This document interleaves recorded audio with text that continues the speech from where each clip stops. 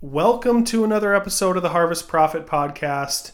Nick Horeb, the founder of Harvest Profit, coming to you today. My apologies, it's been a little while since we recorded a podcast episode. We've been working on some pretty in-depth features in our software, specifically some big integrations which we're going to be launching soon, and we'll be sharing more information about on our podcast here.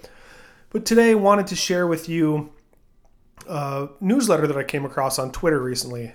A newsletter by Phil Luce, who's a grain marketing specialist at White Commercial Corporation. They handle brokerage and education and training specifically for grain elevators and commercial end users, buyers of grain across North America. They do a really great job of putting out educational content. This isn't the first time that I've talked about them, and it won't be the last. But they do a really great job. And so I wanted to talk about this newsletter that Phil put out. He gave me permission to talk about this, and I sent an email to our email newsletter here not too long ago about it. And so given what's going on in our current economic climate, and for those that are listening to the podcast, maybe in 2022 or some other date, here we are sitting in the spring of 2020. We're right in the middle of the coronavirus pandemic, which has really hurt demand for a lot of commodities, specifically corn, due to its correlation with ethanol. And so I'm going to read through just the first couple paragraphs of Phil's newsletter here, and it's titled Thoughts on Navigating an Uncertain Environment. So, quote, last spring, things in the grain world were a mess. Huge swaths of the country were late planting or not planting at all. The general sense was that this was a different kind of year, and while there were plenty of things to argue about, one uniting factor was a nearly universal belief that we were going to be very short of grain and prices would be a lot higher as a result. So, end quote. I'm going to give some commentary here, and that we're referring to this, Phil is referring to the spring early growing season of 2019, where we saw unprecedented amounts of precipitation across specifically the eastern Corn Belt that led to record prevent plant acres in some of the higher yielding areas of North America, and everybody got bullish. So now we're going to fast forward till this year. So I'm going to start again here. Quote, this spring, things in the grain world are a mess. Huge swaths of the country are planting at a record pace in excellent conditions. Demand has taken a serious hit, and the outlook for a quick recovery seems dim. The general sense is that this is a different kind of year, and while there are plenty of things to argue about, one uniting factor is a nearly universal belief that we are going to be very long on grain and prices will be a lot lower as a result. Challenge, name a spring that you couldn't write a paragraph like this for at least somebody somewhere in North America, if not continent-wide. So I'm going to end it there. That's really one of the key lessons, the key things that I see over the last dozen years that I've been, kind of heavily involved with the world of commodities and farm management and grain marketing. It's always something every year, and it's always something different. And we tend to fall into a handful of psychological, emotional traps, and we just need to be better aware of them.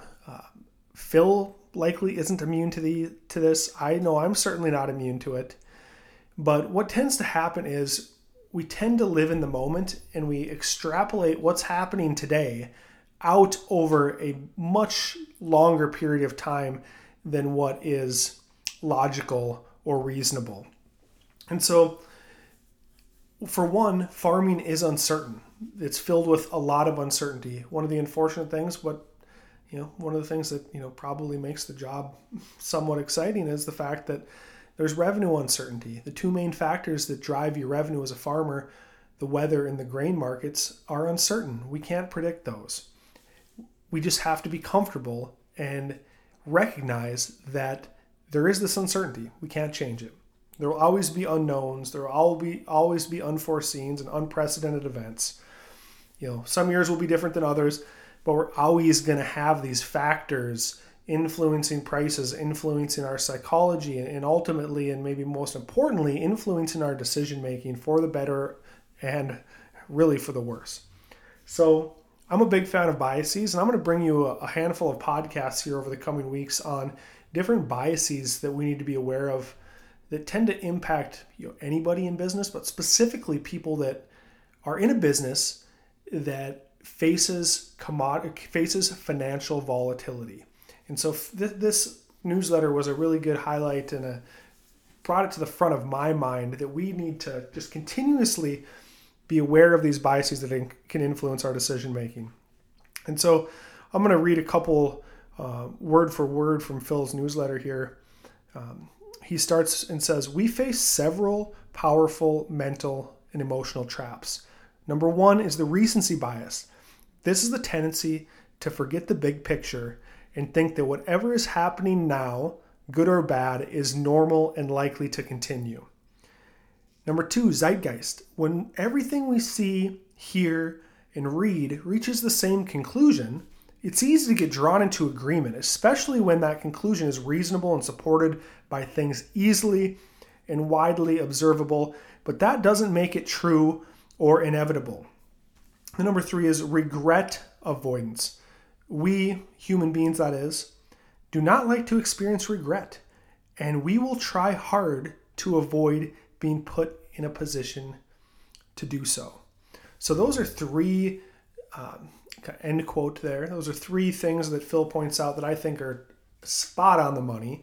I talk a lot about recency bias, talk a lot about I don't think I've touched specifically on regret avoidance, but I've talked about loss avoidance and loss aversion, and we'll talk about that in the next podcast when I start to dive into this series on biases.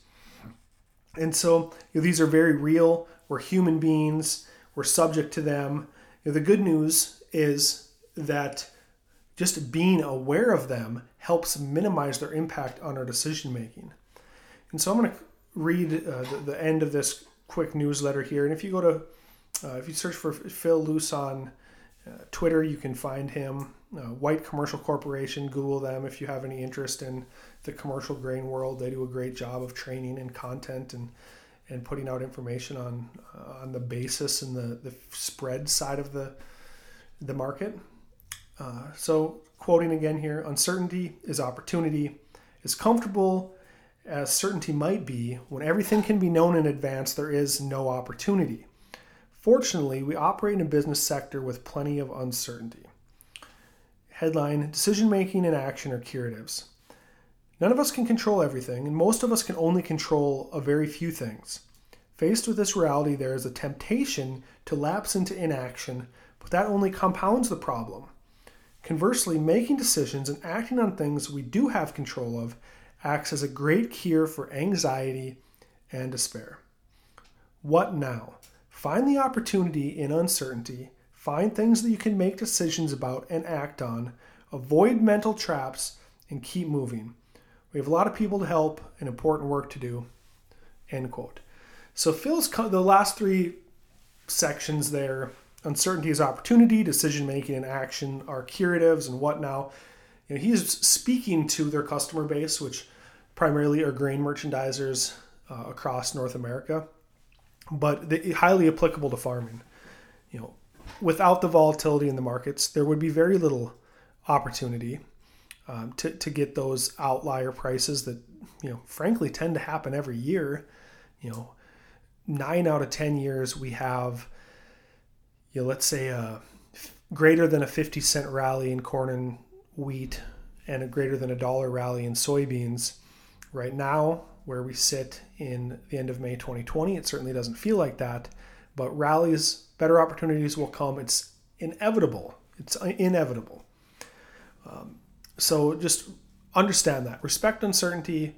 It sucks that we have these periods of lower prices, but they aren't permanent. I can guarantee that. And then just decision-making and action are curatives. One of the things from a grain marketing standpoint that I think, a trait that I've seen from growers that have done well over the years is, let's say you go back to 2019, we had a strong rally in the summer. It can be hard to sell that rally on the crop that you have in the field because it's, you're not getting it planted or it looks like crap. Go out and sell some 2020 crop. Always be looking ahead to opportunities. There's almost always some opportunities available. I like to think about it as looking at the gauges on your tractor. If we have different gauges for futures price, where are we at historically versus where we're at today? Future spreads, basis. Sometimes, every once in a while you get some discounted drying or some special discounts. And so there's, a handful of different grain marketing gauges, and very rarely do all of them point to poor opportunities. Now might be an opportunity to look at rolling some hedges because there's some carry in the market, in some of the markets. Oftentimes when we have low prices, we have strong basis. When we have higher futures prices, that's when we really need to be filling up our 6-shooter with bullets and firing them.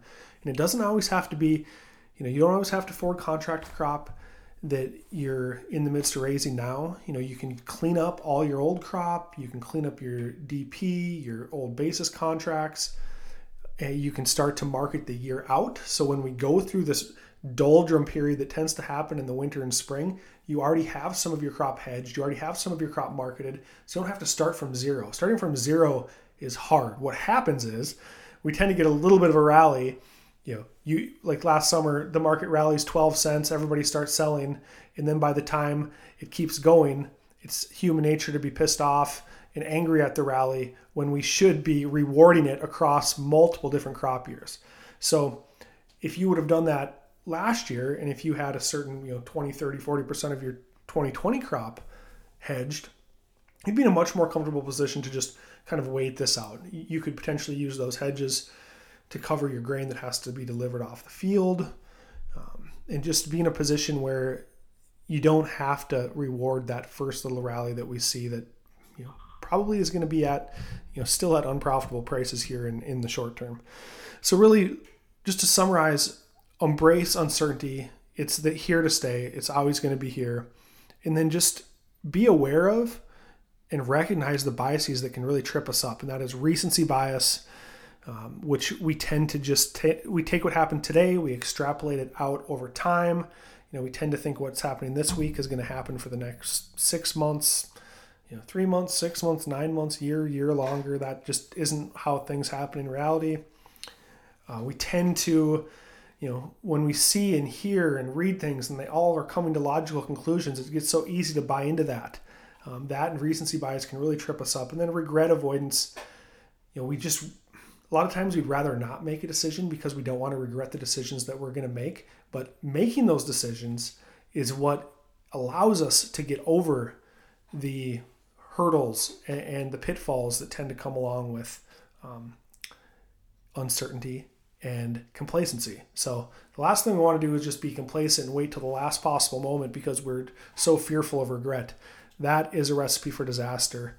And we'll talk more about that in future podcasts. So with that, just wanted to share Phil Luce's note on thoughts on navigating an uncertain environment. Uncertainty is here to stay. Biases are here to stay. Do your best to recognize them and take action and get over the impact that they can have negatively on your farm's income statement, your emotions, your emotional well-being, and ultimately your balance sheet and your farm's financial statements. So with that, we will talk to you soon. Thank you.